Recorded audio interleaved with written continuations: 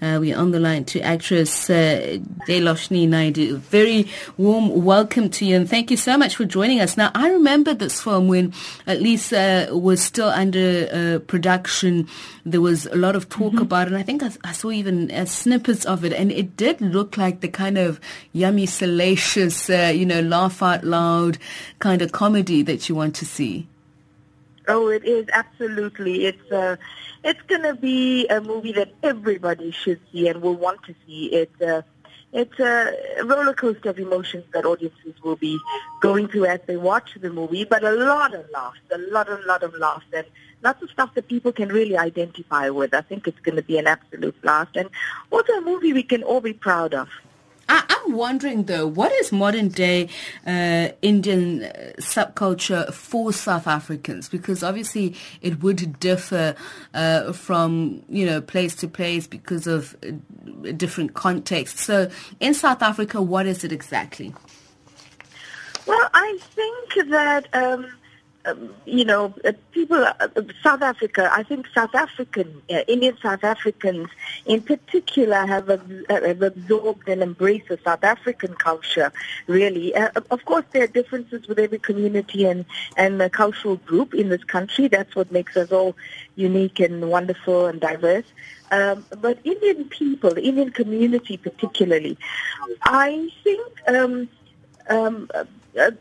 think what most people know and what's unique about the Indian community is, particularly in Chatsworth, where this movie is set, it's colorful, it's vibrant, it's really, it's about people and even your neighbors are treated like family. It's one big family, and there's a lot of emphasis on giving and hospitality and a real generosity of spirit, and I think a lot of people recognize that about the Indian community as well.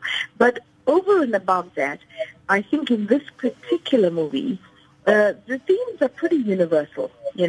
Love, romance, forgiveness, problems with neighbors, lost friendships, refound friendships, all of that, you get to see in the movie. Relationship problems with mother-in-laws and daughters-in-law, all of those, I think, are universal. So tell me a little bit more about the characters, especially yours as well, but what kind of typical... And I'd say South Africa within, there's a uniqueness about being South African, but also about this film. Who are we going to love? All right, let me tell you a little bit very quickly about the movie. The movie centers around two women, Jennifer Kandasamy, hence the title, Keeping Up with the Kandasamy. I play Jennifer Kandasamy, and Shanti Naidu, and we're both neighbors. Audiences will figure at the beginning of the movie that they were best friends at one point, and when the movie starts, they are sworn enemies. They can't stand the sight of each other, but they're neighbors, and the children fall in love. My daughter and her son, and of course, neither of us want the other in our families. So we actually come together to scupper everything, to place as many obstacles in their way and to end their relationship. We do it in a very underhanded way, and I think the plotting and planning between the two of us results in a lot of humor in the movie. And I think the humor will come from there. I also have a mother-in-law who lives with me, who's really the bane of my life, and typical mother-in-law, daughter-in-law kind of scenario.